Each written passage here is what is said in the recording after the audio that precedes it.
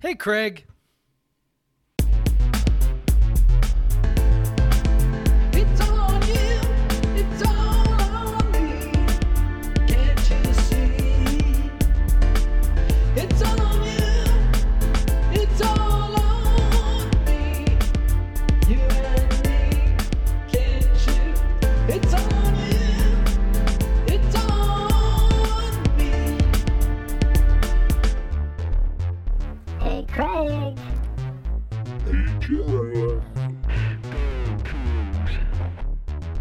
Right or wrong, we don't care.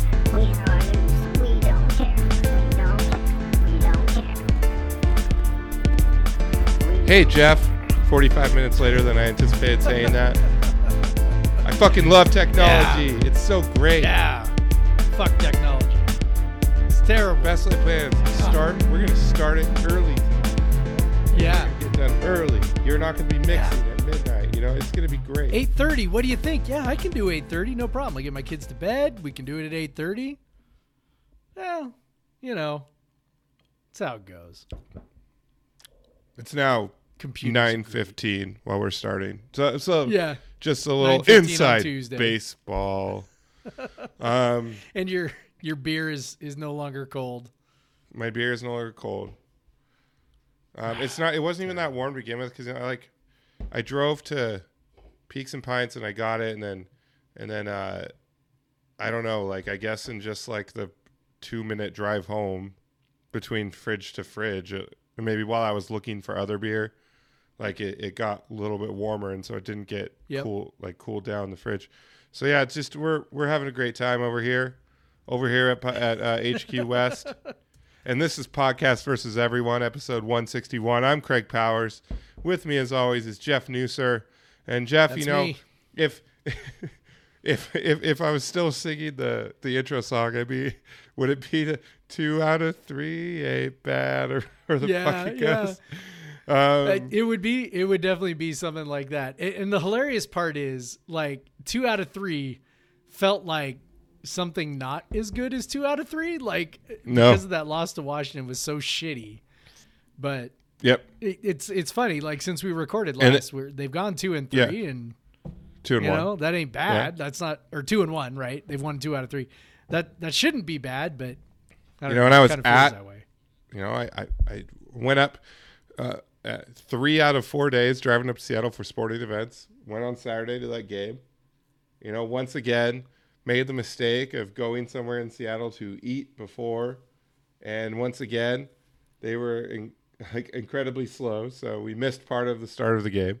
Like I will never learn. But hey, we went to the Hard Liver Barley Wine Festival at Brower's Cafe, and I had some steak frites, and I can't complain about that. I did have one of the worst beers I've ever had in my life. We can talk about that in the beer section. But then we went to By the way, UW. Browers is going to come up again in the beer section. So Yeah, talk about that. yeah, too. I saw your little beer. But yeah, so that sucked. That makes it worse. When you see someone in person. But it started out on, was that Wednesday? Was that last Wednesday when they played UW? Yeah, last Wednesday. Yep. Wasn't the prettiest win over UW, which kind of we're not looking for pretty wins anymore. We don't care what they look like. At the start of the year, when you're playing the low majors and stuff, you kind of stress when you don't win by enough, or we didn't look good enough. But now it's just like, I don't care how they fucking win. Can they just win? Yep. After they've lost so many tough games, they were on a 5-game losing streak. So just, they played some shitty defense against UW. But luckily UW's defense was just not expecting Mohamed Gay to hit 10-footers. Yeah. And They were just decided like, that, you know what, and he's going to miss some of those at some point, and then he just never did. So. And decided to just let F.A. Abogidi stand under the basket just in case Mohamed Gay missed those 2-pointers, those 10-foot 2-pointers. And that was basically WSU's entire offense. And it worked perfectly 1.20 points. Well, yeah, per down the possession. stretch, man. It was I'm trying to remember now because it was like almost a week ago at this point, but I want to say I think the last field goal by a guard, by a non-big, was like with like almost 13 minutes left in the game or something, Yeah. and I think every other basket from there on out was FA or Mo, and then I think Deshaun had one in there as well, and then Flowers hit some free throws at the end, and that Yep. was it for the guards. It was crazy. I'm Yeah, not sure I've 40 ever seen anything like that. 46 from FA and Mo, and then you add 8 from Deshaun, so you get 54 of your 78 points are from your Yeah. 3 bigs. Yeah, it's wild. And Flowers gets 12 of the rest, and then not really much else from anyone else. But it was, that's what UW was giving. UW really in this first matchup sold out to defend the 3. And WSU, that's got to be one of the season lows. I haven't looked. Only took 17 threes out of 61 field goal attempts. There was also kind of a heavier whistle in this game than we've seen in recent games in Pac-12 play. So WSU shot quite a few free throws and made quite a few, which, wasn't the case the rest of the week. But, so they really dominated that game. Offensive rebounding, that high post, low post action, that's just kind of the staple of any, zone beater offense. And it worked out. And, but the one kind of alarming part was they gave up 1.08 to, almost 1.1 points per possession to UW in that game. Yep. And that was kind of a harbinger of what was to come in terms of defense as they were playing their fourth, fifth, and sixth games in the span of 14 days. Yeah. They fell apart in Seattle, man. There was the game on Wednesday in Pullman. There was a part of me that was like, okay, well, the overall defensive numbers don't look good, but they also gave up some, ridiculously easy buckets early in the game. And it's kind of skewed by, these, early easy buckets, blah, blah, blah. And, so I think I'd kind of talked myself into that a little bit. And, part of it is, with Washington also, you mentioned it wasn't the prettiest game. I mean, that's just the nature of playing Washington. Like nothing's going to look pretty when you play against them in that zone and the things they do. Like they're going to muck it up. They're going to slow it down. To beat the zone, the ball's going to go side to side a bunch. Like it's just not going to be attractive when you're playing a team like that. So, I wasn't like sort of overall, I wasn't all that stressed out about it. And then Saturday happened and I didn't get to watch much of the game. I got to watch basically the last 8 minutes was all. I was kind of following the score in the first half and like, okay, here we go. Yeah, we're doing okay. And then I'm kind of watching the score in the second half and it's like, it disappeared real fast. And then I watched the last 8 minutes and we just could not keep anybody in front of us. And I think, I kind of wrote about that on Monday. I was trying to figure out what to write and, I was just kind of looking at stuff and looking at stats and trying to figure some things out. And, I just think that we're really tired. And I think some of that, we'll obviously talk about Oregon State as well, but, we allowed Oregon State to score 1.32 points per possession. And, for context, this is a team that was, the Cougars were allowing up until these games against Washington, they were allowing about like 0.92 or 0.91 points per possession in conference play. It was something like that. And I think they had just dropped to 2 second overall in the conference or something like that. Behind UCLA. And so, but still, like I think they dropped to 2 after the first UW game. I think they were still barely hanging on to the top spot. So either way, one of the best defenses in the conference, in conference play, no matter how you want to look at it. And then they go and they play Washington twice and they play Oregon State. And neither of those teams are any good really offensively. And they allowed 1.08, 1.12, and 1.32, which is just absolutely absurd. And I think some of it is, I was kind of, after the second Washington game, I was like, okay, I think I'm kind of legit concerned about the defense. And then, that obviously played out against Oregon as well. For us, I think the big thing is this, so much of our defense is predicated on effort and being in the right spot and just playing really hard. Because we don't have, outside of FA and Muhammad Gay, we don't have superlative athletes, right? So it's not like, Arizona that, smothers people or UCLA that smothers people. Like it's, our good defense is kind of a little different brand of good defense. Right. And, when you've played as many games as we have and playing, I think 2 or 3 more games over the course of, over this time period than they would normally play, it's just, you really start to see it in that game against Washington in the second half. And then against Oregon State, same deal. They just could not stay in front of anybody. And they also gave up a ton of free throws and, and also they didn't force a lot of turnovers either. So if you kind of put all that together, you go, okay, so what are maybe indicators of tiredness? Sending the other team to the free throw line, not stealing the ball because you're a little slow on reaction. And then, again, just the eye test of watching guys unable to stay in front of guys. I just think they were really tired. And I think, this upcoming weekend coming home, I think is going to be huge. Just being at home, they're not going to be well rested before the Pac-12 tournament, but whatever, I guess. I just, this schedule's unusual and it's packing a ton of games in, and you're adding 3. I don't know how you account for that. So you're adding 3 games in these 3 weeks that weren't supposed to be there. Right. With adding the Oregon game, adding the UW game, and adding the Oregon State game, those were all supposed to happen earlier in the year. The UW week was supposed to be a bit of a break. You have one game on Sunday. You have a whole full week off after traveling to LA. But no, instead you're playing UW in the middle. And obviously UW had to deal with that too. So it's not like the only excuse.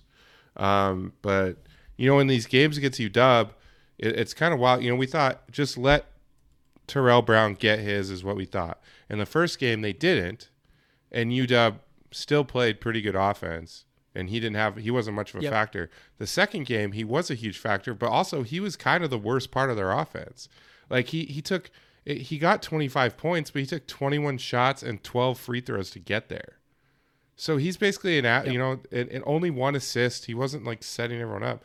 He was bending the defense a little bit, and he did force WSU, I think, into using more zone, which is just not working. Like this zone is not working. And so that let guys like Dejon Davis and Emmett Matthews, who do not play in the first game, were huge in this game. Davis had 5 assists. He had 9 points, hit 3 of his 4 field goals, 3 of 6 from the line. He got to the free throw line. Emmett Matthews, he had 15 points. It only took him, 11 shots to get there and 4 free throws. He had 5 boards, 3 offensive rebounds. Nate Roberts, who was really ineffective in the first game, he made he had a bunch of easy buckets, and he was causing havoc on the offensive glass. Overall they did fine on the offensive glass, but there were some really crucial times when they couldn't get a board.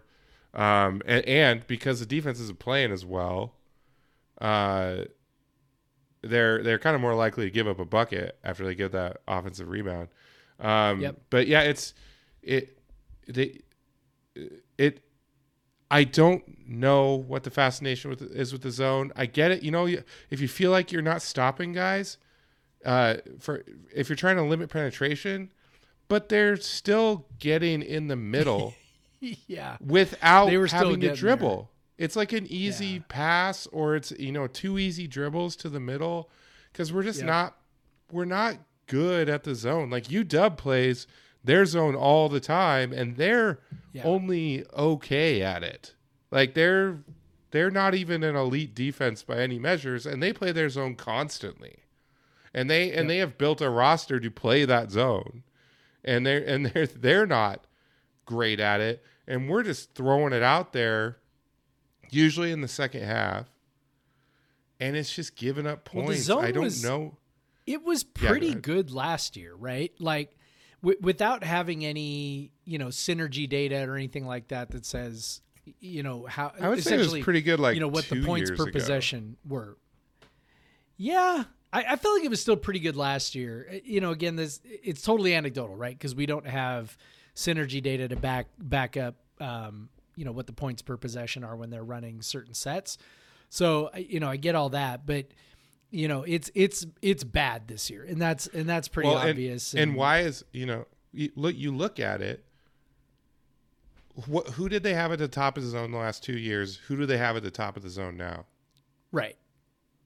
Like, Yeah, it's. you have. I mean, you went from if- going your shortest guy was 6'3" the last 2 years in that zone, and now your shortest guy is 5'5" whatever, 5'8", 5'9", 5'10", whatever you think he actually is, and then your second guy, by the way, is 6 feet tall. So, good luck, I guess. Like, Well, and that's even- a very even if- different prospect. even if they're not playing together, usually one of them's on the floor, so you still have one guy, and right. you're taking away the strength of a lot of your players, which is man-to-man defense. Right. We do have, we can be long on the back, but it doesn't matter if they're getting wide open shots in the corner and wide open shots at the top of the key, or those big guys are having to kind of help on a pass, and we just don't rotate that well because it's just not something we do all the time. Like, the rotations are slow. It's just, Yeah. Well, I was going to it's say, maddening. like, if my theory is correct that they're tired, and, Kyle Smith would know that better than anybody, right? yeah. Like, he would know better than anybody if their legs are kind of toast, which would sort of explain the decision to go to the zone, right? But Yeah. the problem is when you're running out the personnel that we run out, the zone actually, to be effective, requires a ton of effort. Like, it's not, if you're running if you're running a bunch of dudes out there who are, 6'5", 6'6", 6'7" on the perimeter, and You they just gotta can stick sort of those hands. alter shots just by being tall, then, maybe you can catch a blow on the defensive end by running zone. But the problem is we can't, right? Like, the way the players that we have, they're not resting at all if you run a zone. And if they do, this is what you get, right? Which is what we got, a pretty shitty zone that really didn't prevent a lot of good shots. I mean, the times when the zone has been effective this year, tired legs or not, have really just been when people have missed shots. And that does happen. I mean, sometimes it's not a bad strategy to dare people to shoot, but it really has been very dependent on whether the other team is hitting shots, and has much less to do with the way that we guard people in the zone. And we harp on the defense a lot because this team is very much built on their defense, and so it's frustrating when the defense is something that loses the game. Because really, what the UW's output per possession wasn't too terribly different from Wednesday to Saturday. Yeah, it was about the same. A But little bit better, but about the same. WSU went from 1.2 to 1. Flowers goes off. Absolutely cannot miss in the first half. Drops 30. I mean, if you tell me he's having that game, wow, because he did barely, he had 12 points the first game. But FA, they did not give him, they were kind of, they paid way more attention to the middle. FA, one offensive rebound in this game after 10 That's wild. in the last game. And then you have Noah and Tyrell just combining to do just struggle. Noah 2 of 13, 3 turnovers, and then Ty 3 of 12, and just a turnover, which is pretty standard for him. But when you have 2 of your biggest shot takers going what, 5 of 25 yeah, 5 of 25, and 2 of 10 on threes. 2 of 10 on threes. You're kind of fucked. And then you don't have FA just getting clean. They still offensive rebounded pretty well, but they weren't getting like the easy putbacks that they got in the first game because it wasn't FA getting them. And FA is far and away the best at getting the ball, like converting his offensive rebounds back into points, because he usually is just in the best position, and with his athleticism, he can get in there. But Deshaun's very good at it too. I put Mo at a far away 3 on in terms of converting the offensive rebound points. But yeah, so FA doesn't, barely a factor. It takes 4 shots. I mean, he's a factor on defense, but just not on offense. And Rodman doesn't do much, and he puts 21. You get 21 minutes from Rodman, and he's not giving you anything offensively, which is normal. But you kind of hope he gets a couple buckets, and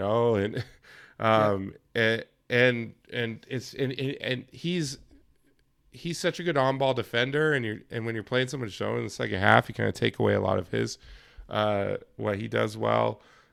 So yeah, you get the 30 from Flowers, and then not much else, and then so you drop from 1.2 to 1 point per possession, 15 of 43 on 2-pointers, which we've talked about.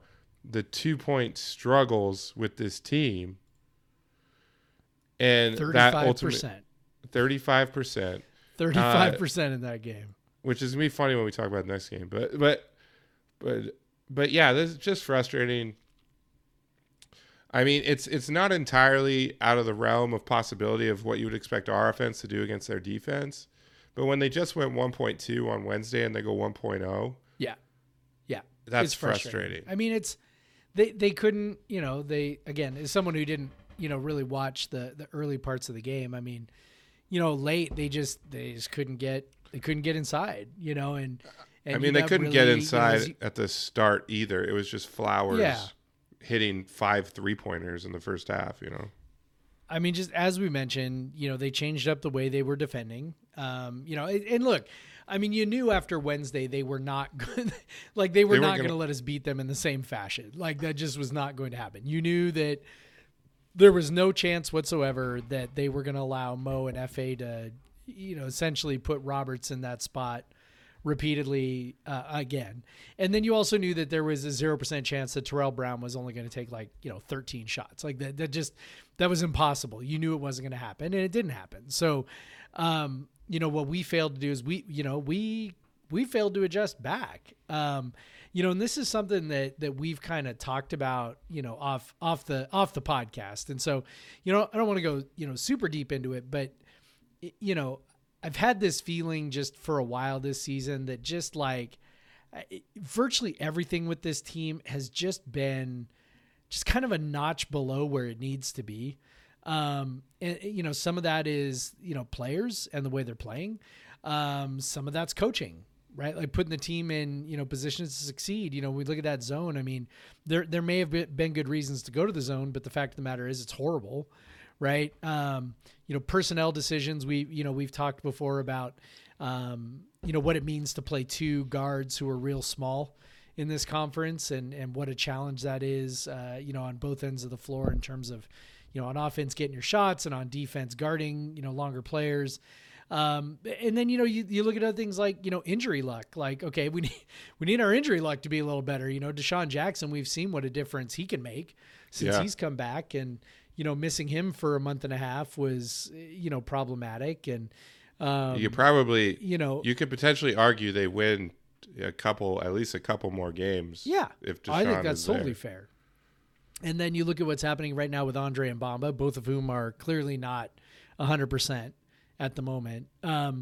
This team has just had, kind of bad luck. And then we've talked about the bad luck in terms of opponent shooting, right? Like, other teams hitting shots that, they don't normally hit, right? Or at the very least, just seeming to kind of hit them repeatedly. It's just, things have just been not quite good enough. And some of that is luck, and some of that is skill, and some of that is, coaching or whatever. But, when you add it all up, that's how you end up with a team that's got probably, 3 or 4 more losses than they probably should have. Right. And so, I don't know, man, I just tend to kind of chalk it up to, man, it's just, sometimes it's like that, sometimes it's like that. Sometimes, players sometimes it's just not, what it needs to be. I mean, we were joking tonight watching, Wisconsin, banking a 3 to beat Purdue. And it's just like, what the hell, man? Like we can't seem to buy any of that luck. Although I guess it came back around a little bit against Oregon State, but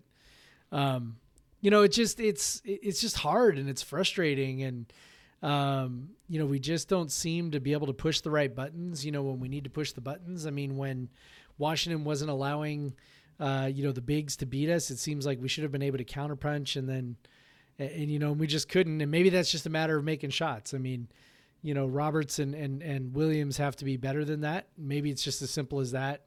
I don't know, but this team's just kind of, they've got holes. We've talked about this before. They've got holes. They've got spot. At Wazoo, you're usually going to have some holes. And when we were watching Tony Bennett in 2008, we saw all those holes exposed against North Carolina. Right?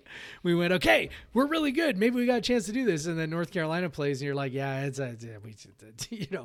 unless we make every shot, I'm not sure we can compete with the athletes they're throwing out there. So yeah, there's always going to be holes, and the holes just seem to have gotten exposed at really bad times this year. And, I guess sometimes that's how it goes. And then, other times you get the Oregon State game, which I can't say was a good game, but, was the result was pretty great. So I've been thinking about something a lot about the luck this year, and I emailed Ken Pomeroy about it, and I asked him, have you looked at, are there any associating factors, some good correlations with luck, and like experience or something? Yeah, like experience and stuff. But he said, he has looked at that because you would think it's experience, or maybe having a guy who's like a major, a go-to guy, which we don't have a guy that uses that many possessions, or a major contributor that has a certain, offensive rating or something, like the guy from Providence the guard who wins them a lot of late games. I can't remember what his name is off the top of my head, but obviously WSU doesn't have a person like that. But he kind of said it's not really like there aren't anything that always, because you could look at experience. So you look at a team like Providence, very experienced, and they're winning all these close games. But there's a lot of other experienced teams that are not winning all those close games, that are mid, like Gonzaga has shitty luck. They're not like super experienced, but they also are super talented, and they've won fewer games than Ken Palm's formula would expect them to win. But the funny thing is, that caveat right there, but he said it's mostly has to do with the better team usually wins. But for UW, based on his number, or for UW and a lot of other close games we've lost, based on his numbers, the better team has not won. You could say the close loss to Boise State, maybe the better team won that one and the 2 USC games. But then WSU has a bunch of other losses where they are the higher ranked team and they lost the close game. So it's just what is it, and maybe finally this it came around against Oregon State, where, like Ken said, it's just the better team usually prevails in these games. And that's exactly what happened after one of the, after coming off this, after the second half of UW combined with the first half of Oregon State. Cougar Twitter, Cougar fans were absolutely lit so bad. I mean, I was pissed. Obviously, we're always a little more pissed in Slack than we are on Twitter. But it's Yep. So it was so bad that the team had to turn off their replies on Twitter, because people were the social so mad. media. Okay, so the social media team at Wazoo basketball turned off replies on Twitter so that they didn't have to experience Cougar fans being disappointed by giving up 98 fucking points in two halves of basketball. Our defense, which going in to the first UW game, was number 1 in points per possession. Yes. And also, for the people who aren't into tempo free stats, was also the number one team in points allowed because of our pace. So that would makes the 98 points even more insane.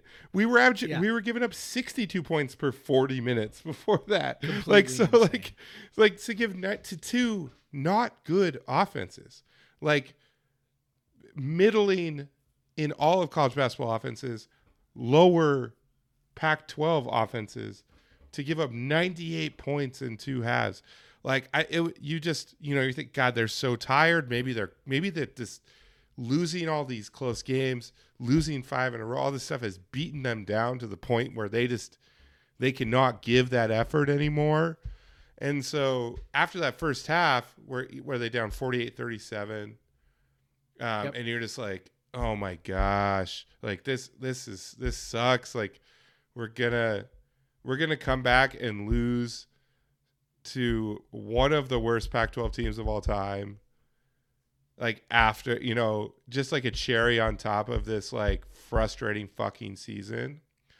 But what I was looking for when that second half came out, we were playing good offense in the first half. It's just like the defense was abysmal.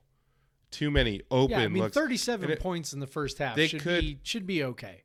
So right? they That's largely put Noah in the first half on Noah and Flowers, I think, a bit on Deshaun Davis, and they could not stay in front of him. So it looked a lot like the UW game.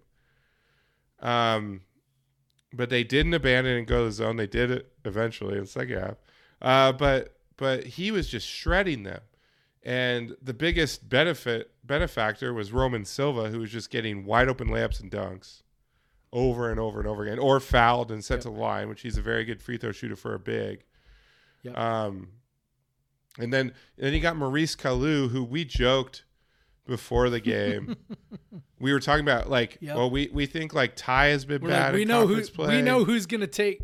We know who's gonna have the absurd game tonight. It's that guy. Dude with the 82 offensive rating, who just launches everything, is gonna go off, and then he hits 3 of 4 threes. He's just going nuts in the first half. So there's combination of we're getting beat by Deshaun Davis, like he is. That was legitimately bad defense by just letting him get in the lane, which that's what he does. He's good at that. Yeah. But still, that even with that, Oregon State's offense hasn't been very good. But they came out in the second half, and you're just hoping they show some more effort. And then they put Bamba on Davis, and Bamba did a very serviceable job. Moved Noah off the ball. And then you saw them go to the zone a bit, and that was sucky. Then they went back in the man, and you saw Ty Roberts just was getting owned by Jared Lucas, which in a way that you don't see Jared Lucas score very often was in the post and in just mid-range jumpers, because he's got 6 inches on Ty at least. But then one thing that impressed me, I said it in the chat, like I was so frustrated because Davis was just shredding us. And I kind of sarcastically said, like, well, Kyle, you've said that Ty Roberts is your best on-ball defender, so fucking put him on Davis. If that's true, put him on Davis. Like, this is the guy. He did. And Ty did a hell of a job for the last 4 minutes of the game. Did, actually. Just the biggest thing was he just had to keep him in front of him. He had to keep him out of the paint. Davis is not a good shooter. That's something Roberts can definitely do. Even in that game winner against USC, Boogie Ellis didn't get by him. He just, shot over him, right? Because he's, 5'10", and that's what Lucas is, and that's what Lucas was doing. He was shooting over him. But Davis is not a good shooter. No. And so he'll hit some wide open 2-point jumpers, which we saw. Yep. But he's not going to shoot from 3. You just have to keep him from creating havoc in the lane. And Ty did that. And that kind of enabled them to come back in the final minutes.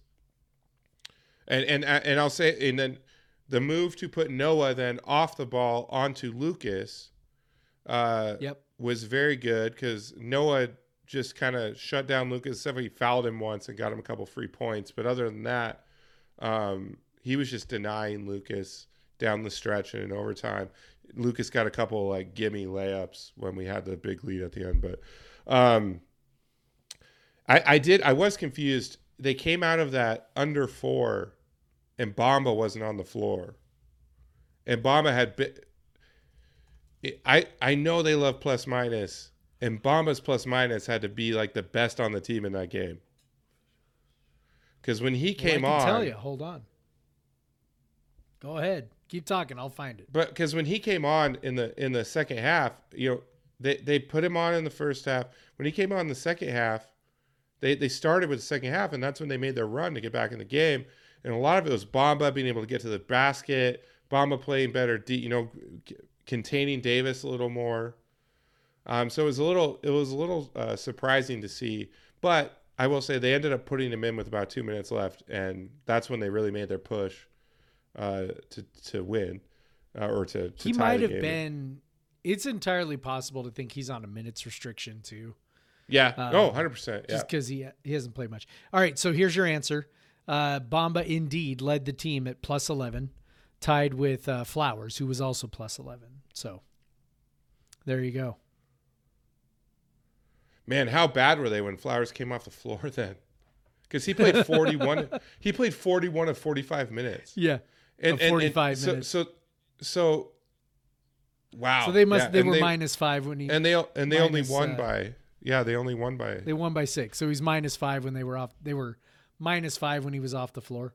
Well, it'll be more than that, right? Like, I don't know. Because if they were -5 and +6, if they're +6 when he's on the floor and -5 when they're off, plus 11. they would only He's win plus, by 1. He's plus 11. He's plus 11. Okay. They won by 6. So they've -5. So they were -5 for those 4 minutes he was off the floor. So yeah, but he needed those 4 minutes. The dude has played a lot of minutes. Catch a breath. But overall, this FA is by the way. FA by the way was -10. Ugh. he did not have a they good didn't even. He got almost no time in the second half. He really struggled with the big guy Roman Silva. whatever his name Yep. is. Yeah, Silva. Which he really struggled with Silva. He struggled with the switches and the when and they the when they rolls, did and put he had him a tough back time. on. When they did put it back on the second half, they actually put him on Kalu, Yep. which was probably a good decision. Which, yeah, it was probably a great decision because Kalu's just going to shoot. So, so let FA. The problem is, so Kalu's going to draw him away from the basket. And, Yep. That's, So that's it obviously takes not away where a- you want FA. So, Takes away a big part so of not what a makes great him so good. matchup for our big guy. That's okay. We still love him. Deshaun Jackson had a great game, 16 minutes, 10 points, 6 I rebounds. hit them free throws. Yep. But 5 except for the free throws. What Deshaun is in the time he has been able to play this year, he's been our best offensive rebounder, and he was huge on that in this game. And that's not a shock, by the way. Like, we knew that from last year. Like, the rebounding is so much like on both ends. The rebounding is so much better when he's on the floor. On the offensive end, I don't know. I can't remember. I'm not looking at it right now. Like, I don't recall him having a super high offensive rebounding percentage last year. But he does get his hands on a lot of balls, keeps a lot of balls alive. And then defensively, on the defensive rebounding, he's just kind of a Hoover, man. He gets his hands on a lot of balls. He was definitely pulls them down. He was good. He was good offensive rebound last year. This year he's been elite at offensive rebounding. Yeah, he is a superior rebounder. He takes up a lot of space. He's got big hands. Well, yeah, long he's arms, not like gets his hands on a lot of balls. He's a really good rebounder. He doesn't get a lot of defensive rebounds, but he, unlike FA and Mo, he's a good complement to them because he actually boxes guys out with his size. He takes up space. Where FA and Mo are just kind of, they're using their athleticism to just jump over guys to get the rebounds. Let's be honest. Like, they're not boxing people out. They don't need to. They have NBA athleticism. Go look at the elite rebounders in the NBA. They don't fucking box people out. They just jump over people. They just go get it. Yeah. But Deshaun has that big body and uses very well. again, talking about how, we lose this game if Deshaun doesn't play his 17 minutes, whatever he Yes. plays. I think that's absolutely correct. We Uh, might have won it in regulation if he could have hit some free throws, but well, yeah. that's all right. Hey, so this was a dream game offensively for both teams. Like, this was one of the most bonkers games. It's hard to appreciate because during the time it's like, can we not lose to this team? But Yes. this was seriously an insane game. Yes. And it was way not as exciting as it should have been because the crowd was so damn lame. Like, and if anything, if the pandemic taught us anything about like TV broadcasts and sports, it's that the crowd is actually really a player, right? Even on TV broadcasts, right? Like the crowd is like a legit thing. Oregon State's crowd was like non-existent, and you had this like absolutely batshit bonkers game with two teams scoring like 1.4 points per possession, back and forth, basically averaging 100 points between them in overtime. And it was just kind of like, yeah, it should have been like the craziest fucking game in terms of excitement. And it was kind of hard to get it with, basically nobody in the arena, but it was a crazy, interesting game for sure. Every single player that qualified that played more than 10 minutes in this game, and even Ahmad Rand, who only played 7, would be in this too if he qualified, were over 100 offensive rating. Like, Which is every crazy. single player, even Noah Williams, like everyone. That does not happen in games that we play. That doesn't happen in games that we play, both because of we- our offense and our defense. And their defense. Exactly. And so that was nuts. And Ty Roberts, so WSU shot 69% nice on 2-pointers. Tyrell Roberts, 5'11" listed. Tyrell Roberts went 5 of 5 on 2-pointers. 5 of 5. Well, it's nice when the other team doesn't bother to try and stop you. When you're Jared going for Lucas a layup. Jared Lucas might be one of the worst defenders I've ever seen. At least on-ball Might be. defenders. Yeah, might be. He could not. He's got 5 inches at least on Ty, and he could not stay in front of him enough to bother depending a on- shot. I guess you could look at it either way, but yeah, could not or would But not. I don't know. Yeah, or would not. Just would not even. Just didn't even Just care. wasn't even really trying. Yeah. So if Ty missed like a bunch of wide open threes in this game, he has a huge game if he can just knock down those threes.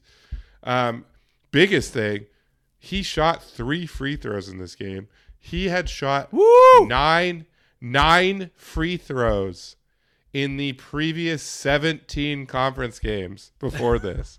I tweeted out when he drew the and one near the start of the first half. That was his 10th free throw attempt of the conference season. And I had multiple people like, that's insane, you're wrong. I'm like, nope, it's true. Nope, it's legit. He's now shot 12 free throws, and he missed the 12th, which would have won the game in regulation. I know. That was another free throw. To that his could've won the game. credit, played a hell of a defensive final possession to force the overtime, stopping the guy that had completely destroyed us. Did exactly what we're talking about, forced him into a jump shot, which he airballed by a long shot.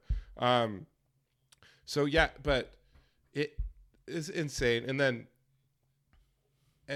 like the comeback in the second half, I mean, even you got to admit, like, you knew they were going to get back in the game. Like, Oregon State sucks. Like, you knew Oregon State was not going to blow them out as long as they didn't give up. And so when they came out, defense is horrendous. Like like there will be opportunities to score points as long as you keep your effort, your energy level up. And they did. You could tell in the first, what you wanted to see in the first 5 minutes of the second half that they're trying. They did. They trimmed it to like 8 pretty quickly, or like 6. And then they had it down, they trimmed the lead down. And then it was just kind of a back and forth battle a bit down the stretch. Finally got, I wouldn't even say like it wasn't like a super lucky ending of of regulation. You know, you force an 18% 3-point shooter into a 3-pointer, a Yes. step back Into a 3-pointer, contested 3-pointer. Yeah. and he misses it. Well, yeah. And you get, on the other end, you had your 95% free throw shooter miss a free throw that would have won the game. I don't know. Like, I don't know if we got lucky there. But when we went to overtime, I had a pretty good feeling because we had just dominated basically the last 20 minutes. You know, we were plus 11 the last 20. And it felt like we kind of... And then, by the way, we hit 8 of 9 free throws in the overtime. After going 8 of 17. After going 8 of 17 in regulation. If we would have just hit that percentage in regulation, like Oregon State did, talk about luck, 19 of 20. Yeah. 19 of Listen, 20. say it with me, everybody. Free throws are random. Not that the overall percentage is random, but the sequence of free throws in any given game is going to be random. You're going to shoot 8 of 17 for the first 40 minutes, and then you're going to hit 8 of 9 in overtime, including Mo Gay going 4 of 4. After a 95% free throw shooter goes 1 of 2 to set, like, our 50% free throw shooter goes 4 of 4, which, by the way, with 15 seconds to go. He has hit 8 of his last 9.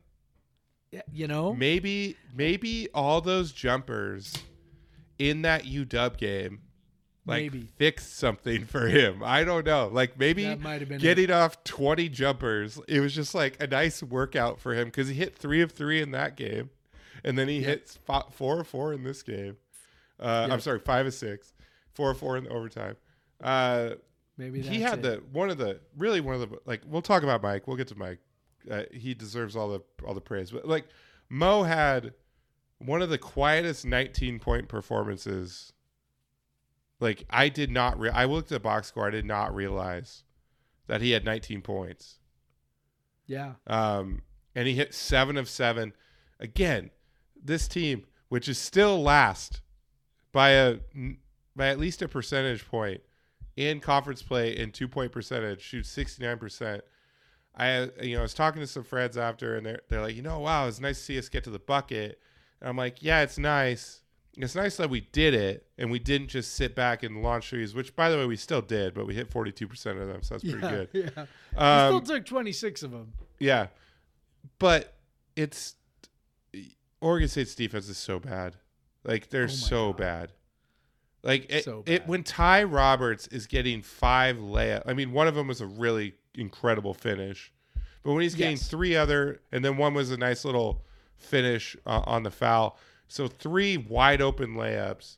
2 of them were in half court. One was kind of half transition where they were all back. They just didn't defend him. Like, they didn't rotate. They just watched him go. They just watched him run all the way to the bucket. It was like, hey, look at that. I felt like he kept looking around going like, where's the help defense coming from? And it's we did get to see his I guess quickness, it's not coming. Because once he saw that hole, he was like there. Yes. And there was a couple times where he had a nice little burst for sure.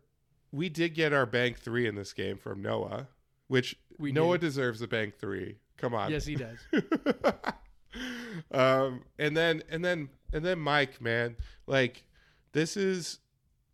you need performances like this late in the season when the legs are tired and the defense ain't working or other guys aren't working, and it helps to, we've talked about, we do turnover avoidance to the fault, but turnover avoidance was big in this one. They only turned it over 8 times in 75 possessions. That's pretty damn good. And then Mike just huge buckets. He's a great tough shot. So good, man. He's a great tough shot maker. And that the pull-up 3 that he hit to basically ice the game with about just over a minute left, make it 96-90, was such a tough shot that not a lot of guys can make. But he was feeling it, and that was a big shot, and that effectively ended the game. You're up 6 with a minute to go. It kind of felt like we had already ended the game a little bit earlier, but whatever. Yeah. And then we still just, it was kind of weird. There was just under a minute left, and we kind of just let Oregon State go down and lay the ball up.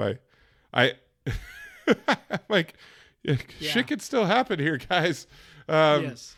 But I guess they just had to be on brand for the game because Oregon State just let Mo Gay dribble down the middle of the court and dunk the ball. Right, and then we let 15, them come back with and then a lay it layup up with 2 seconds left or whatever. So it's wild. Like this 1.41 points per possession, 1.4. Whenever it's over it, KenPom rounds up, but highest per play in a conference game in the KenPom era, which goes back to the 01-02 season. So we're looking at the most effective offensive not realize performance. that. Yeah, it's third overall, highest against a Pac-12 team, Pac-10, Pac-12 team in the KenPom era. We just saw like literally history, like that.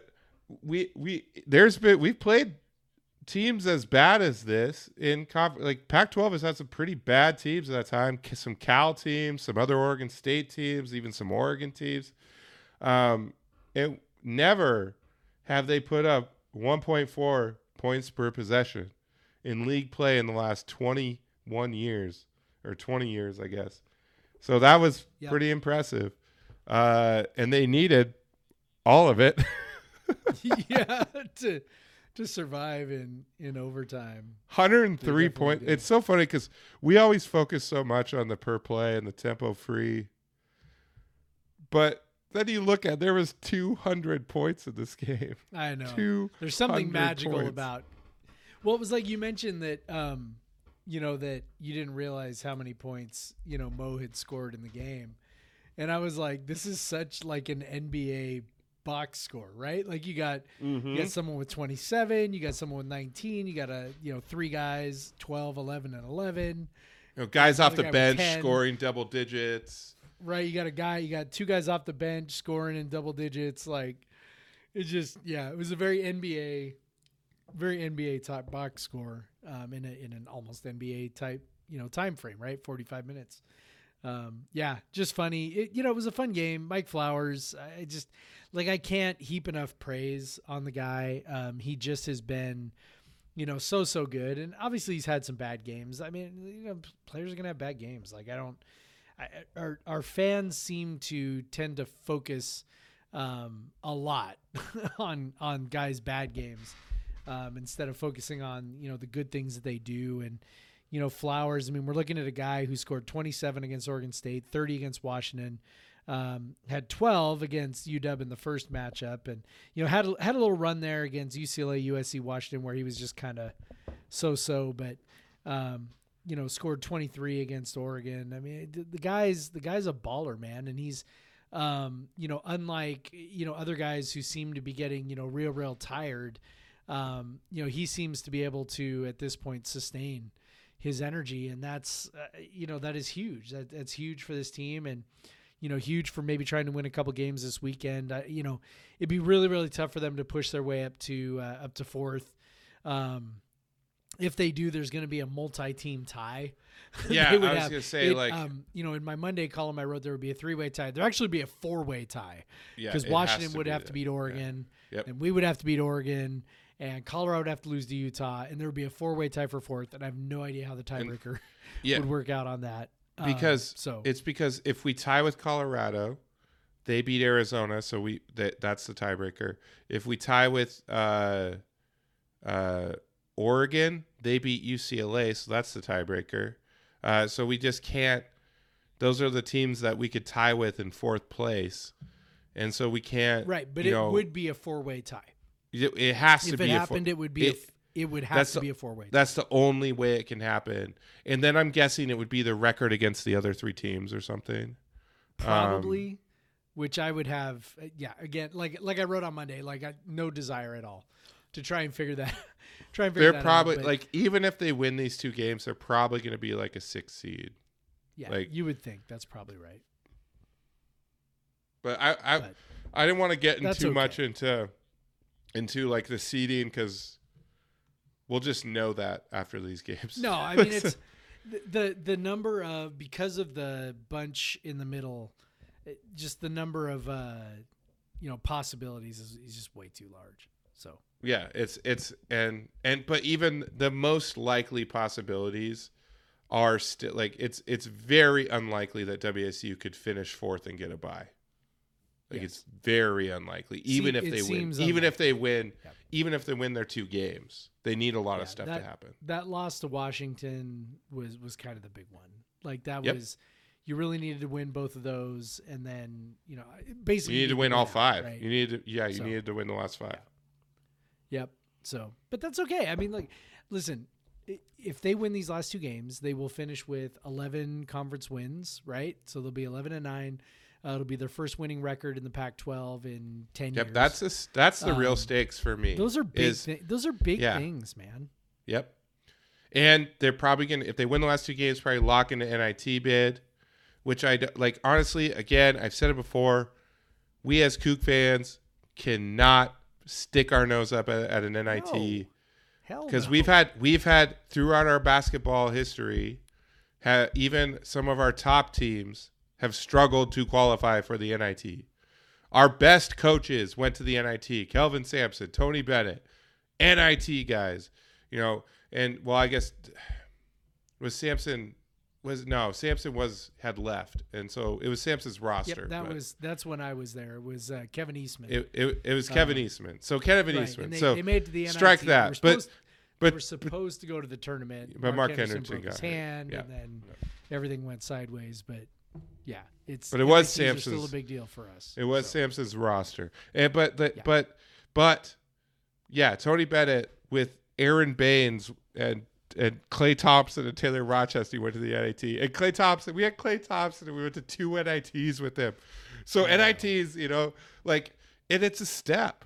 It's a step in the right direction. We've had a shitty season. If we can still be in a tournament, in some sort of tournament that you don't have to pay to play in, like that's a step. And they might not even need to win both of these games to do that. But I would love to see first. I think they do. Yeah, they if I'm probably being do. honest, Well, I think they it do. depends on It's the record matters. And the record is still pretty iffy. So you win these 2 games, you finish with 18 wins, heading into the conference tournament, and you're in the conference tournament where you probably should get another win. Then you're feeling pretty good. But yeah, you I don't know, man. You don't want to lose. You definitely don't want to lose to Oregon State. You lose to Oregon, whatever, I guess. But it's, I would say NIT is looking maybe a little I dicey can at tell that- you very at that much point. that the Pac-12 is not going to want us to beat Oregon. No, So they are not. I am not looking for. And I'm game, fully expecting to get refed in that game. yeah, Hardcore. that game is also on CPS, which I had forgotten until this week. So we'll be there. We'll have to be loud, and maybe we'll Yes, get we on will. national. Maybe we'll get on network TV, Jeff. Yeah, I think we will. If people look close, they'll probably see us. I think that it'll be a big factor to have Deshaun in this game, who we did not have Yes. the last time against Oregon. It'll be a big factor to be at home. I think these teams are pretty close in capability. Oregon has a higher ceiling. I think that's for sure. But in terms of their average ability, the Oregon State game, if we lose that, then fuck, man. Like, my bachelor party weekend is just going to have the worst goddamn start. And we might have to cancel it and just go They home. No, I'm cannot- just kidding. They cannot lose that game. I do not want to go through Friday and leading up to the game on Saturday with a loss. Heck, That literally would be all we there's would no- talk about. That would be my Oh my entire gosh. bachelor party. It would be us It'd talking be about we lost to horrible. fucking Oregon State. It'd be So horrible. there's every reason they should be able to. The encouraging thing about the repeatable part of what they did against Oregon State that they can do again is the fact that they got easy shots in the paint. Yes. And so You it didn't. would not expect Oregon State's defense to be better on the road than it was No. at home. And I would expect ours to be better at home. I think Oregon State played one of their best games of the year against us, honestly, at least offensively. We talked about Kalu and other guys just filling it up. So figure out how to stop Deshaun Davis, make shots, beat Oregon State. Oregon, that should be a fun one, I think. I think it's to be close. I am hoping Deshaun swings it for us. Did Bama play in that one? I'm trying to remember. Yeah, I think so. Yeah, that was. Then he sat the next couple out after that, I think, is what it was. So yeah, that first Oregon loss, obviously offense wasn't, was kind of what we expect, at this point. But the defense was good. And, if they just make more shots, they went 14 of 40 inside the paint. Deshaun will help with that, I think. I hope. Hopefully Noah, feels the, this is still like a big game. They do have postseason aspirations. Maybe they're not the NCAA tournament, but Oregon is on the bubble. We can pop their bubble, and I guarantee that's a message that the coaches are going to say, because that's fun. Like you want to motivate. Like, we can ruin their season right now. Like if we beat them right now, we can ruin their season. They need this quad 1 win on their resume, and we can steal it away we could take it. Which also is a funny thing. We're the team that has no we'd have to maybe if we win these games and then and then beat UCLA and USC on the way to the conference championship, potentially would be somewhere near the bubble. But maybe that's what we have to do. Oregon basically needs, if they beat us, they might be there. If they beat UW and beat us on the road, they get this quad 1 win from us. It's a funny thing is that we've been offering up these quad 1 opportunities to so many teams all year. Yep. Boise State's got a quad 1 because of us. Stanford's got a quad 1 because of us. USC's got a quad 1 because of us. Like, it's so funny that, like, because of our high net ranking, if someone beats us at home, they get a quad 1 win. New Mexico State, quad 1 win for them. Boise State, not quite, because we're not in top 50 anymore. So sorry, Boise State, we fucked it up for you. But anyway, so we just had to get blown out by UCLA. Yep. But yeah, so it's this is a big weekend for Cougar basketball. Finishing above 500 in conference play for the first time in 14 years would be a big deal. It'd be huge. It'd be absolutely huge. Getting to an NIT. I feel like too many of our fans are sort of poo-pooing that, and it's a big damn deal. But I do think people understood. I think people are understanding, like, as frustrating as this season be, just based on, like, I sent out a tweet that said this is the first time they've won 9 games of conference play since before the Pac-12 even, was a league. Like, but when it was still the Pac-10. Because it was Clay's last season, it was still the Pac-10. Right. That's when they went 9-9. So we haven't been 9-9 since then. And that's been, people have enjoyed that, and they're like, holy crap, like maybe this season has been frustrating and has not met everything that we want it to be, but we can make it a little bit better with this home weekend. And it's my bachelor party. Can you win the games and just make it selfishly make it the best weekend for me? Just for me and my friends. It should that should be the whole thing. Yeah, there should be a sign in the locker room. Make it Craig's best weekend. Make it his best weekend. I planned my bachelor party around you guys. All you guys on this Cougar basketball team. That's how much I love Cougar basketball. So, please go ahead, win these 2 games. We already have other fun shit planned, so we're gonna have fun regardless. But make it the maximum fun by winning the 2 games, and finishing with that winning record. We'll be so happy. I'll be there screaming. I hope the students are too. We're an hour and 4 minutes. We're an hour and 4 minutes in. We haven't even taken a break. But yeah. So they can win both these games. They should win Thursday. It's kind of a toss up for Saturday, but I still think they should win that game too. And I would love if they did, because fucking over Oregon is fun as hell. Yes. So, 100%. so yeah. That's what I have. That's my argument for it. Make me happy. I agree. All right. I agree. All right, Jeff. Let's go to break. Then we'll talk the women's team, who has already done something historical, and we got to talk about that. Let's take a break.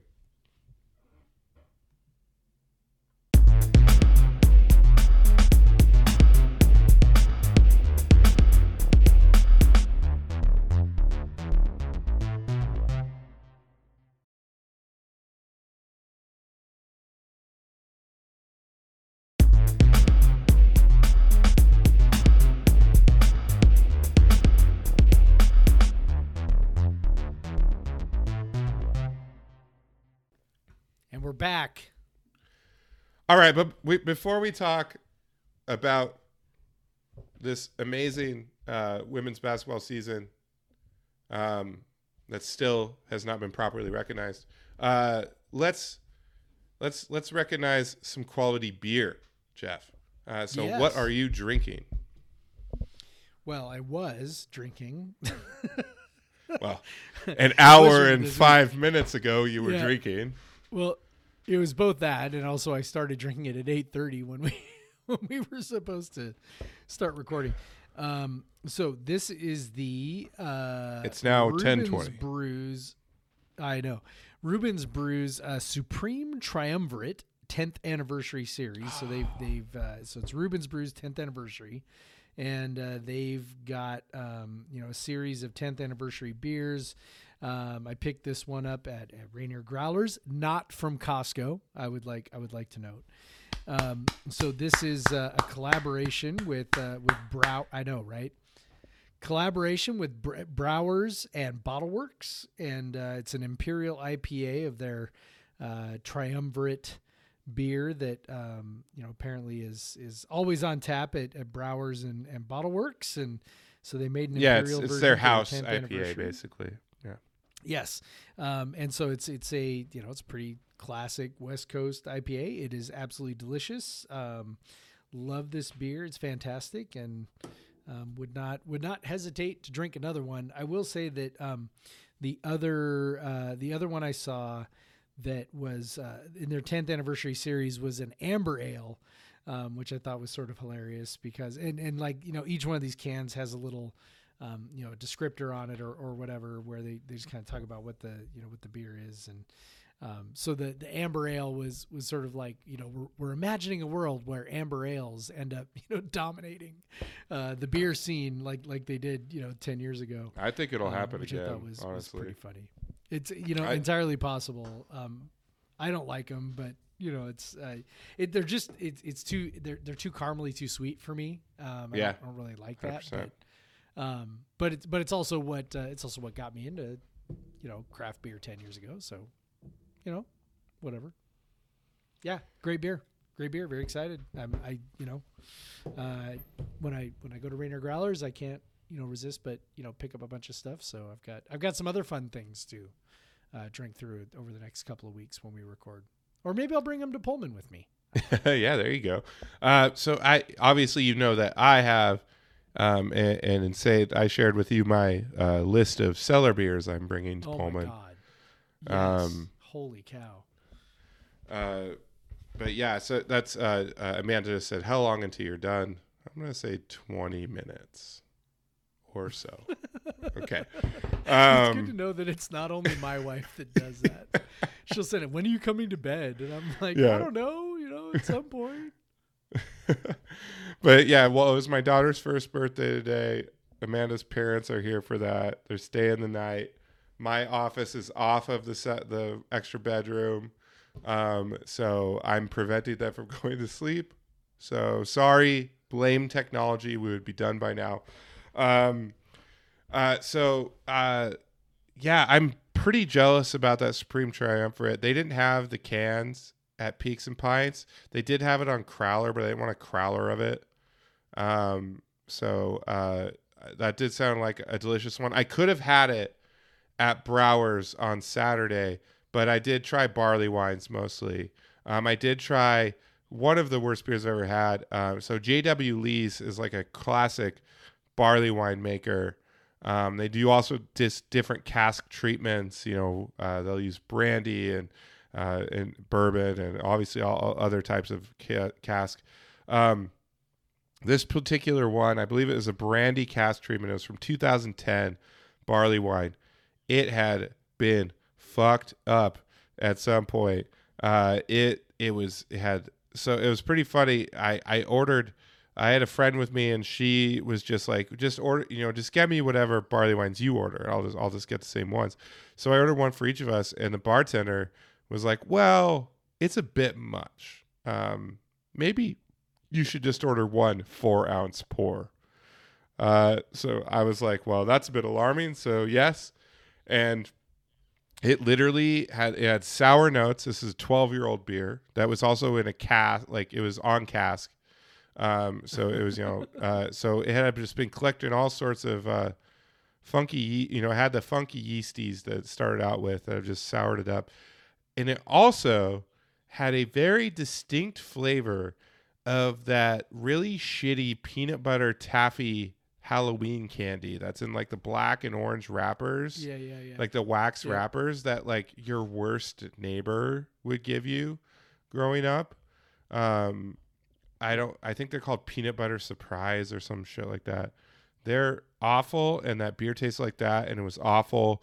And I should have known that's why WSU was going to lose to UW, because I had such a shitty beer right before I went. But anyway, so what am I drinking now? I found out this week about, well, I had known about this brewery, but what I did find out this week, it's a what do you call a nano brewery, like very small brewery, called Breakthrough Brewing out of the Seattle area. They list Kent, that must be where they're brewing. Kent on their cans. It is a Coug run brewery. I did reach out to them. I'm still waiting on Alex, who runs the brewery there, to get back to me on a little bit more information on the brewery itself. But I do know that they're kind of only package and draft now. You can't I don't think you can go visit them or anything. They're very small, but they're doing some good beer. I started with Chili Bin New Zealand style Pilsner. So they use 2 New Zealand style hops, Nelson Sauvin and Rawaka, New Zealand hops, Nelson Sauvin and Rawaka. And then they used Phantasm in there, which I've talked about before on the podcast. It is a powder derived from a grape, a wine grape. Basically, and so they've found it gives like nice IPA notes. And so I had that, and that was created in New Zealand.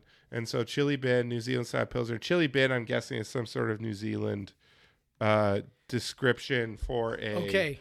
I know the answer to this. Yeah, I what? know the answer to this. Yeah, go ahead. So my wife Sarah likes to watch TikTok videos all the time, and there is a guy, an actor from New Zealand, who loves to make videos talking about English, American English words, and then New Zealand words for the same thing. And I distinctly remember the Chili Bin. A Chili Bin is just their word for a cooler. Yeah. Because that's what the Chili Bin is, the cooler. It's Chili Bin. It's got a nice like backdrop of probably like a New Zealand ski area or something, and then yep. Chili Bin is on top of like a cooler, and so that's what I figured. That's yes.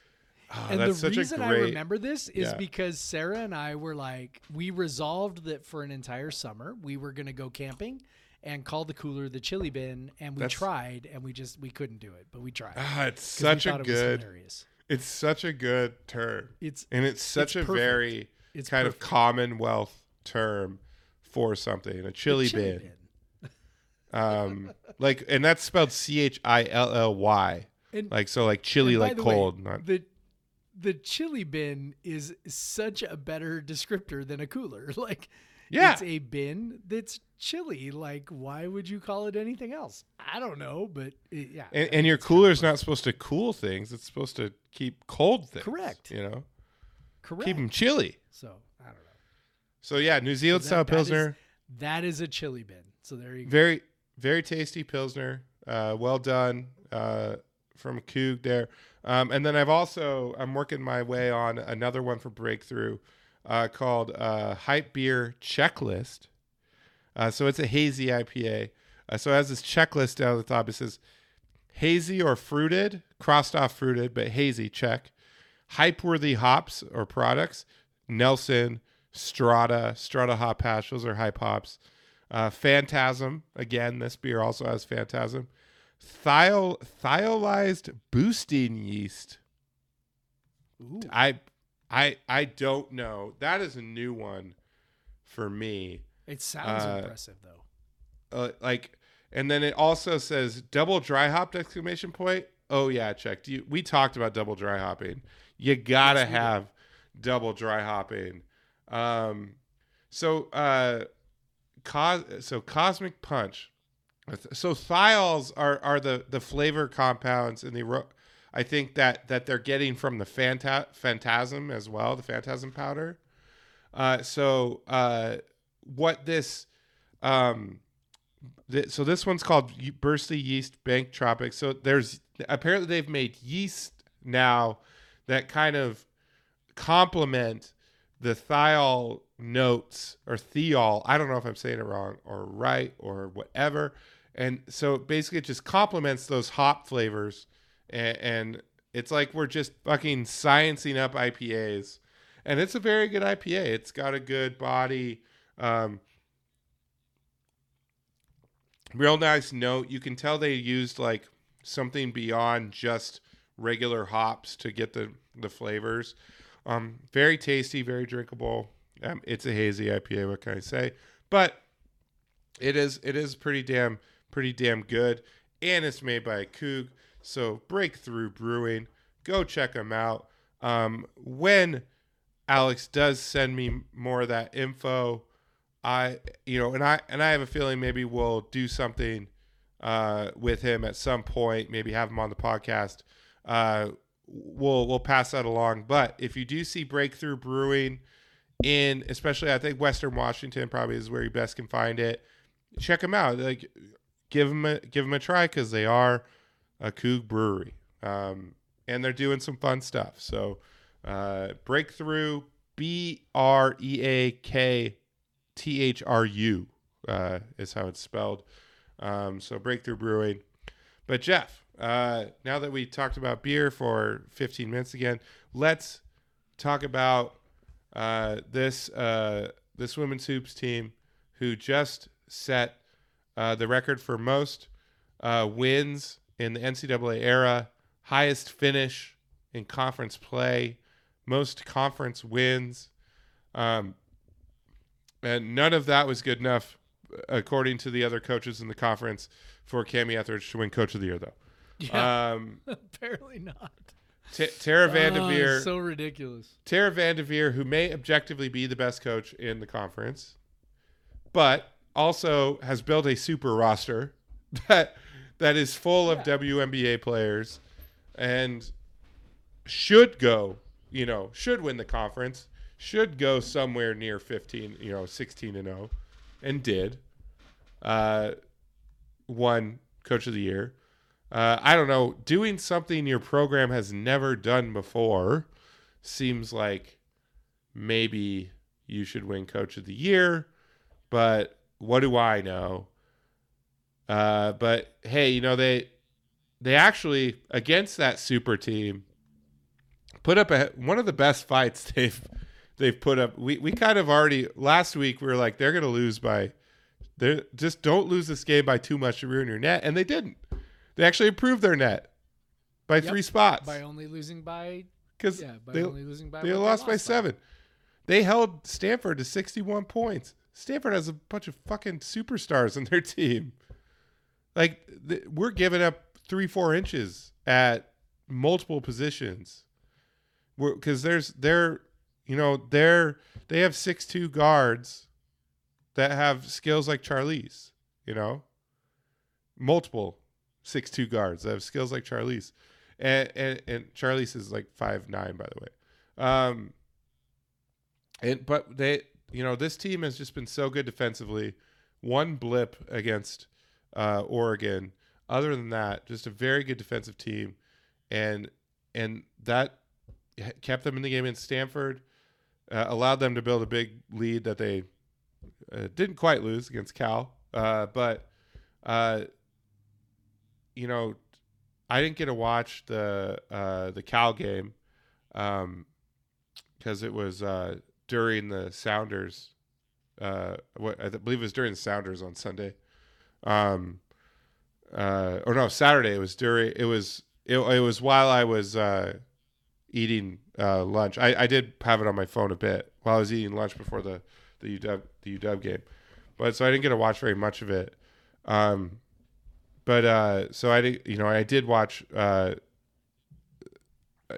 of the highlights against Stanford because that we were at the Sounders game for that one. That's the one we were at a Sounders game on Thursday for. So I didn't get to watch all of that, but so I'm not going to talk specifically about these games as much as I probably could. But it's just to come through, get a split on the road, not hold your own against an elite team, so as to not kind of, because you got to say that Oregon loss really hurt their resume, and if they have not done what they've done since then, that might have been what knocked them out. But because what they've done, they've proven that they can hang with top teams now. By hanging with Stanford, by beating Arizona, they've kind of put in the minds again that of the committee that they can play with these top teams, and also they fucking finished 3rd in the conference. They're the number 3 seed in the Pac-12. Can you really like that's, we're at the point where they're not a bubble team. If you're the number 3 seed in the Pac-12, you got to be like a 7 to 10 seed, right? That's the part that's at the very minimum. Well, and I mean, let's also point this out. Like, okay, while they were the number 3 seed for the conference tournament, they are tied for 2nd. Yeah. Like they literally finished 2nd in the conference. The conference does not make any distinction between, tiebreakers when it comes to conference standings. Yes, the 2018 the tiebreakers are only for the tournament. 2018 Pac-12 North champions, baby. That's right. Can't take it away from us. So that's right. So, go ahead. So we finished in a tie for 2nd place with Oregon. Now Oregon did beat us by 50, so whatever. But we did. We fuck finished that 2nd. game. And that game was so weird. I know. To think about our team going 11-6 in conference, honestly, as long as I've been a Coug, the women's basketball team for the most part has been an embarrassment. There's really just not a there's not a kind or gentle way to say that. Like they just have been like not just like bad, like not just not good, but like objectively like horrendous. And so to come where they have come to under Etheridge, and we've talked about this before as well, where last year it was really as far as Charlize could take them, right? Like, if she was good, they were good, and if she was bad, they were bad, and if she wasn't on, they had really no chance of winning against much of anybody. To be honest, it wasn't just the good teams; it was kind of everybody. She really carried the team on her back last year. She has not done that this year. I mean, she's been good this year. Like, I'm not trying to diminish that, but she has sort of dealt with, a little bit different set of circumstances, right? She's, been the focal point of defenses in a way that maybe she wasn't last year. They've game planned for her. And she has struggled at times. And what we've seen is that her teammates have really stepped up. Her sister's been great. All the, things that, we were maybe kind of worried, is her sister, is Crystal going to, is she going to develop anymore? Is she going to get a little better at this? And she's been better overall. I mean, she's still, some of the things she does still make you scratch your head, but in general, she's a great defender. Good point guard. Her shooting has ticked up, which has really kind of made a major difference for her contribution. And then you look at someone like Bella Murgatete, who was the most improved Pac-12 player of the year. That's probably the most awkward title for an award ever, but they improved the exact same amount. I know, I guess. But Bella has made a huge step forward this year. And a large part of that was, she figured out how not to get in foul trouble every game. And so she became a force both defensively, which she already was. She just was having a hard time staying out of foul trouble. And then also becoming a force offensively where, there were so many times last year where she missed bunnies and we all just kind of went, oh my God, how many bunnies can she miss? She's become an exceptional finisher. She's really one of the best, front court players in the conference. And so when Charlize hasn't been on her game, which has been from time to time, I think she is. This has been. I won't say that she endured a legit sophomore slump, but the sophomore year has proven to be maybe a little more difficult for her, than the freshman year. And even with that, the team is better. And it's better because Bella's gotten better, because Crystal has played better, because we haven't even talked about, Joanna Tadeur and how much better she has been.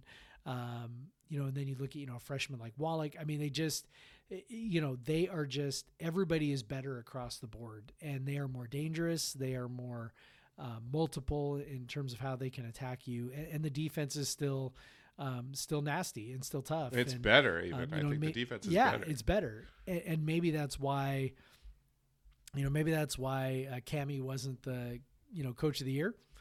Maybe, I don't know how her peers feel about her, but, I do know that WSU is supposed to be bad, and WSU is not bad. And not only are they not bad, but they also, aren't afraid to kind of get up in your face a little bit about how not bad they are.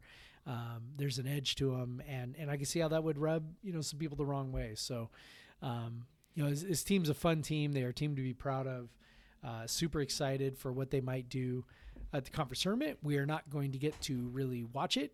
We'll be on our phones at the Oregon State game on Thursday, trying to kind of maybe keep one eye on both games. But yeah, it's very cool, and they're going to make the tournament again. Which is sort of insane to think about. And I just, I love his team. They're super fun to watch, and they're full of great kids and great players. And, they're, as I said, I mean, they're a team that WSU fans can be super proud of. And, they legitimately could win, one or more games in the tournament, depending on their seeding. Hopefully they'll avoid that 8-9. I think that's kind of the big thing. Somehow you have to avoid being an 8-9 because the 1 seeds in the women's game are so strong. But, hopefully that happens. Yeah, and in terms of the Pac-12 tournament, they're probably going to play Utah, who they lost to, but they lost to at Utah on the back end of the mountain trip. Utah has a lot of great shooters. But it seems like in the place they are now, it's so crazy to think when they were going in the Pac-12 tournament last year, they just needed to get a win. I think it was against UW or something that just to kind of get one on the ledger, so they were above 500 and because they had the wins to get in the tournament, they just need to not screw it up. But they were so gassed, like. They just kind of felt like they had nothing left in the tank. But I just don't feel like that this team still feels like they're playing really good ball. And totally. And they have it. They have everyone. And everyone's playing better. Like Charlize has taken a step forward. She did struggle. She did have a sophomore slump. She had a huge shooting slump in the middle of the conference season, and she seems to have come out of that. And she's in that position now where she can win a game for them that they should not win, because she's kind of back in the right mindset, and she's got that stroke fixed a little more. And it's just it's to the point where you're like, we could beat Utah. Let's get Oregon again. Let's just see what happens. Like maybe they lose to them, but let's show that we're not 50 fucking points worse than Oregon. But I'm really excited to see what they could do against Utah, and also Utah, if they beat Utah, that's something that could potentially knock them up a seed line or two, because Utah is 27th in net right now. So if you can beat Utah, that's a huge win for the resume. That can get you out of that 8-9 game. That could even maybe get you out of that 7-10 game. Because really, it's, women's basketball has it's not, the talent isn't as quite as centralized as it was maybe 10 years ago. I mean, you still have the Stanfords and them, and now with Baylor and even UConn's like a 2 seed this year. But even a team as talented as UConn is a 2 seed. But they've also had Paige Buckers has been out for a considerable amount of time. But then you have teams that like Iowa that have Iowa probably has the best player in the country. And they're going to be like a 3 seed. So, it's a little more, there's more, there's just more women's basketball talent than there ever has been. And so you're kind of seeing the fruits of all these, like how the AAU program and the high school programs have built like since Title IX came about. And it's just, since like the WNBA was created and all this stuff, and you're kind of seeing the fruits of that now. So yeah, it'll be helpful to get up, any improvement you can on the seed line would be helpful in terms of if you want to win, not just one game, but win more than one game. But and they can beat Utah if they do that. It's they're at 20 wins. They have another kind of top 30 type win. I think I still think last year Charlie Cream underestimated them, and that could be potentially what's happening again this year. But yeah, I hope we get to watch. I hope they get to play 1, 2, 3 games this week. That would be great. Just to see something amazing happen. But I guess after all the technical difficulties and everything we've had, it's time to wrap up. This is if send us emails, podcastversuseveryone@gmail.com. I'm at the Craig Powers on Twitter. Jeff is at podversuseveryone. Jeff,